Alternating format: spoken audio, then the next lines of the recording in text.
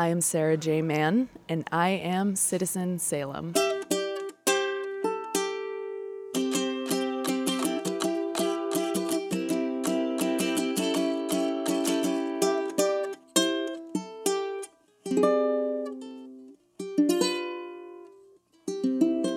Welcome to another episode of Citizen Salem. My name is Chris Paget, and thanks for listening or tuning in, I guess. I'm an old radio guy. You can tune in. You subscribe, I guess, to podcast. You clicked a link. You ended up here somehow from the Facebook or whatever.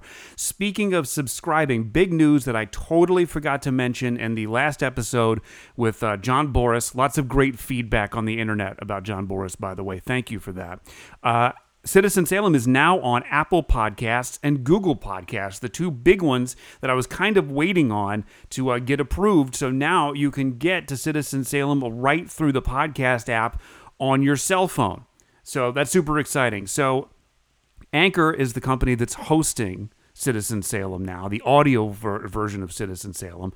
You can also get us on Apple Podcasts, Google Podcasts, Breaker, Overcast, Pocket Casts, Radio Public, and also on Spotify if you're a Spotify user. So lots of ways to get to Citizen Salem. Of course, through citizensalem.com, there's a link to the Anchor podcast that you might be listening to right now. There is also a video component too, a link straight to the YouTube video. It's embedded in citizensalem.com.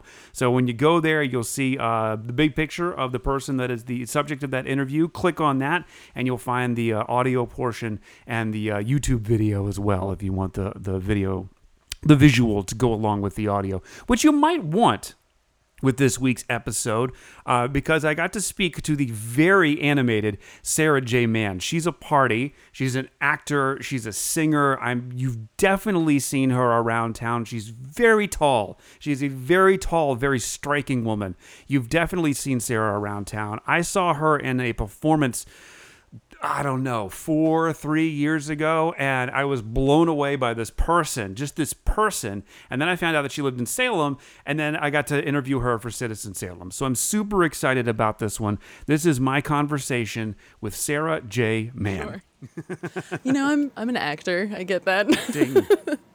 I just need a couple more takes. Why don't you play around with this one? Exactly. Loosen up. Vamp with this one. Loosen up. Have fun with it. Well, thanks for coming in and doing this. Thank you for having me. On your day off, I guess, on a Friday? No. It's just you quit a your job slow to do this? day. Yeah, I walked out and I'm never coming back. So how long have you lived in Salem? I think it's been a total of 7 years, but there was a break in the middle of it where I lived in London for about 6 months. Where did you come from initially? Where did you live prior to Salem? I was finishing up uni, so I was at the University of Maine, Orono. Okay. And there was a summer music theater festival that they did, and so I stayed up there for that summer after doing that and subletting an apartment. And then I thought, crap, fall is coming, and I need to move elsewhere. Yeah. And so I came to Salem. So why did you, was it a name out of a hat? Like, how did you end up here from my eldest Orono, of all sister, places? Jess, actually was living in Salem with her husband. And my other sister, Alex, lived with them for a period of time. So I guess all of the children in our family at least, have lived in Salem at some point. Isn't that funny? And then she said that an apartment was opening up in her building, and I took it because I'm impulsive. Well, I mean, there's something to be said for that. Like, when you're young and relatively carefree and can make just, decisions like that. Yeah. Why and I thought not? it's either this or I let the indecision swallow me and I end up randomly living in Orono. Yeah, that would have been me. I'd have been like, well, I don't know anything else, so I'll just stay here. I'm going to stand still. Yeah. How did you, if University of Maine were in Bangor or Portland, but how did you end up at Maine and Orono of all places? Well, how long ago was that?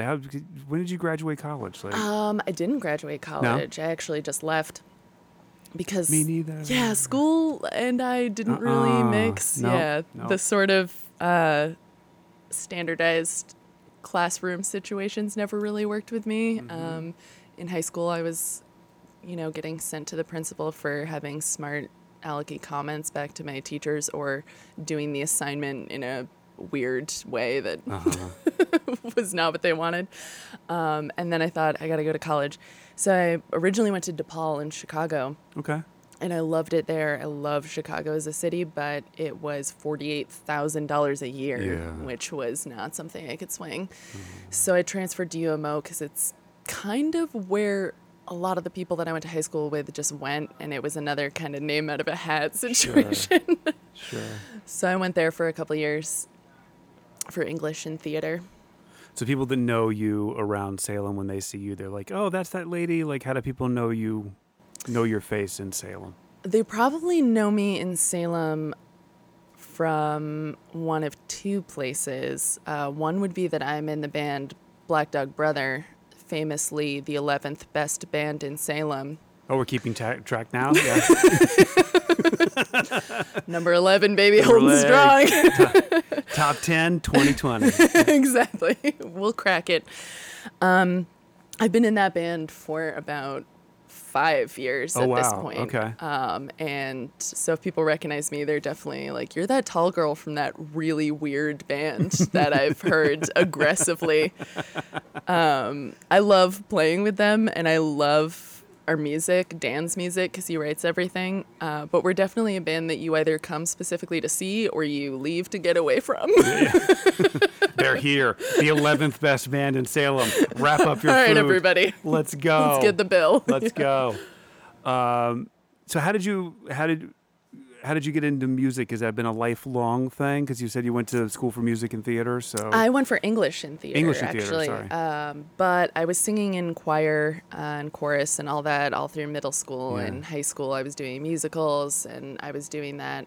And then I started doing operatic training Oh, wow. toward the end of high school, and then continued that at DePaul and started doing operas, and that was really, really fun. Cool.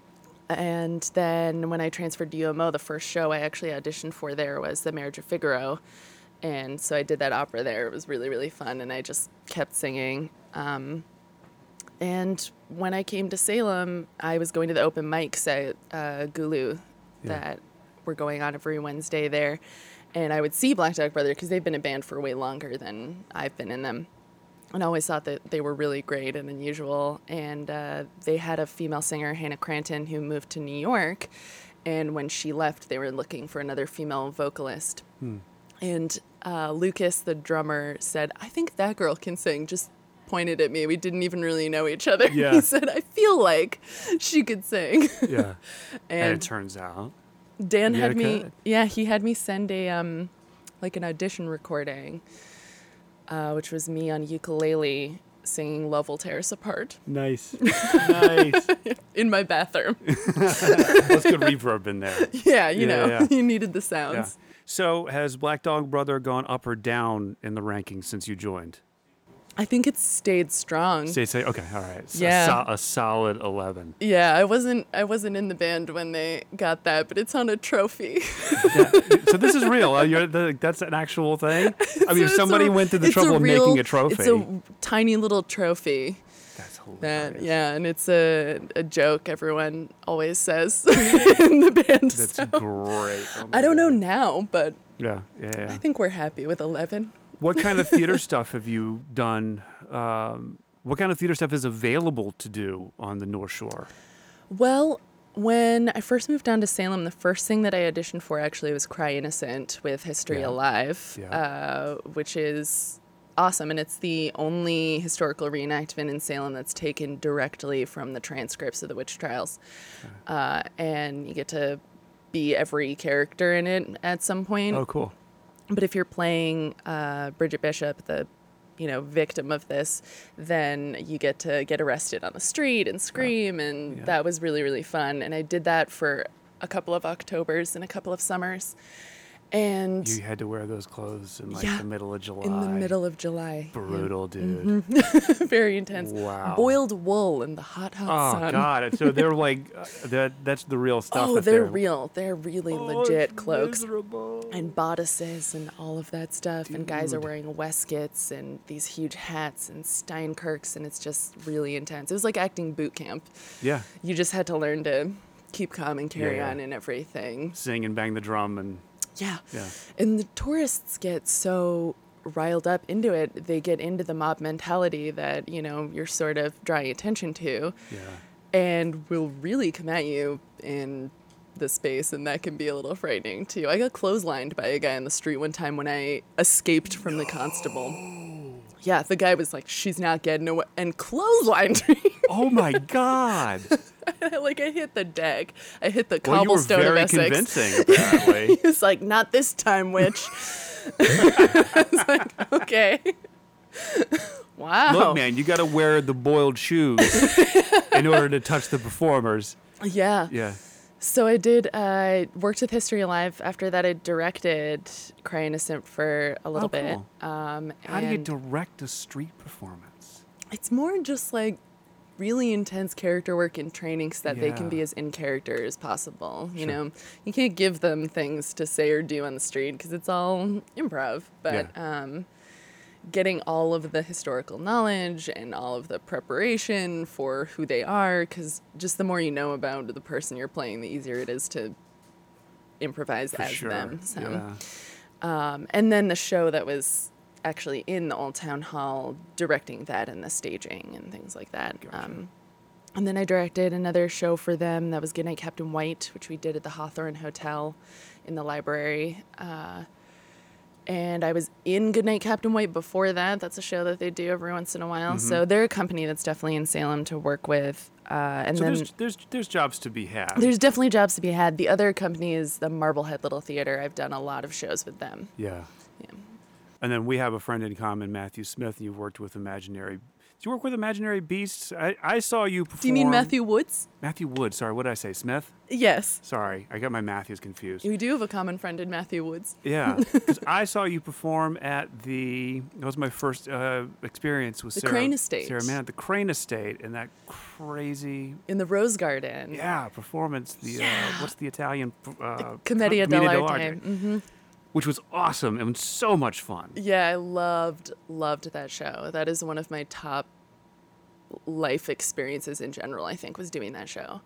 I was not very familiar with Commedia dell'arte. I'd done one workshop in it with Julie Goel when I was in college, and then Which, for those who aren't familiar, is just this really broad, slapsticky, like Sarah climbed over a wall.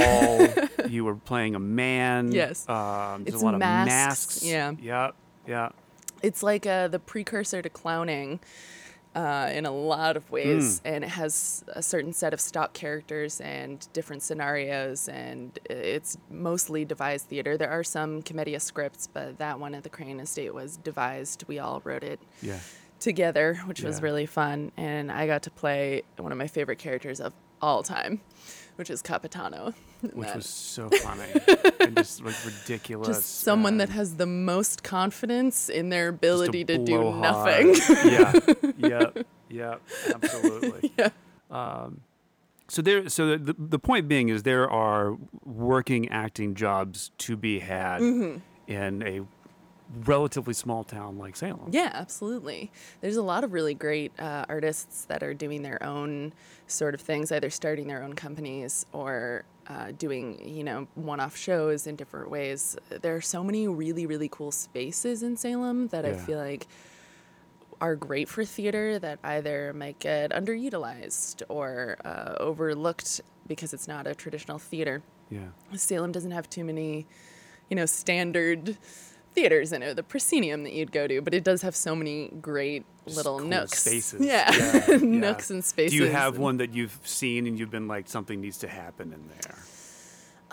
In Salem. That's really how I felt about the library in the Hawthorne before we did Goodnight Captain White there, was I went into that space and was like, this looks is like a sea captain's quarters. Yeah. This is great. Yeah. So I was really, really excited to utilize that space. I think the Ropes Mansion and the Ooh, like yep. Rose Garden at the Garden. Ropes That'd would be be a cool. really great space, maybe for an immersive sort of piece. Yeah.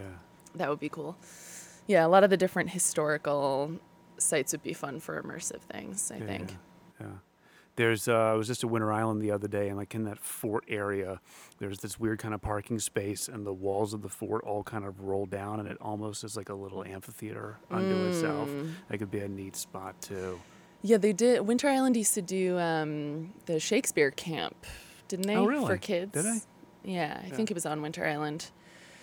Now they do it at MLT and Marblehead Little Theater, Yeah. but it used to be out on there, so they may have used that. I remember seeing a show there. My friend Chris directed a couple of years ago, but So the last question of the three that I'll ask you is, okay. what are you doing to make Salem a better place?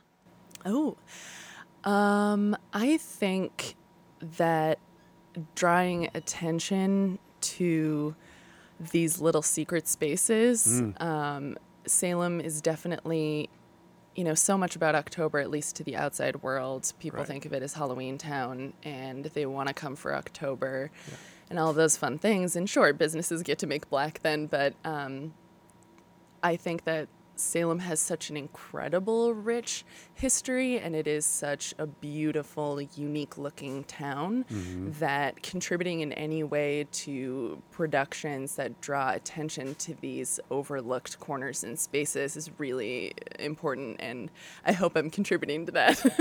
Yeah. Well, thanks for your time. I appreciate it. Thank you for having me, Chris. I hope they'll take you back at your job. Yeah, I mean, we'll see. After I ran out for a record store. I'm going to the record exchange and I'm never going coming back. to the record store. Exactly. She's fun, right? I love her. Sarah J. Mann. You can see her band Black Dog Brother, who have been around since 1997. Where have I been? They're described as gypsy rock on the internet. They perform at the Gulu a lot, so check the board next time you're in the Gulu Cafe. Thanks to Paul and Colette and Barron's at the Record Exchange for having us. Speaking of Salem institutions, 256 Washington Street is where you will find the Record Exchange. Alex Asacker wrote and performed the Citizen Salem theme song on her ukulele. Citizen Salem is recorded and produced by me. I'm Chris Padgett. Hi. If you or someone you know would like to be featured here, send me an email at citizensalem1626@gmail.com. And thanks for listening to Citizen Salem.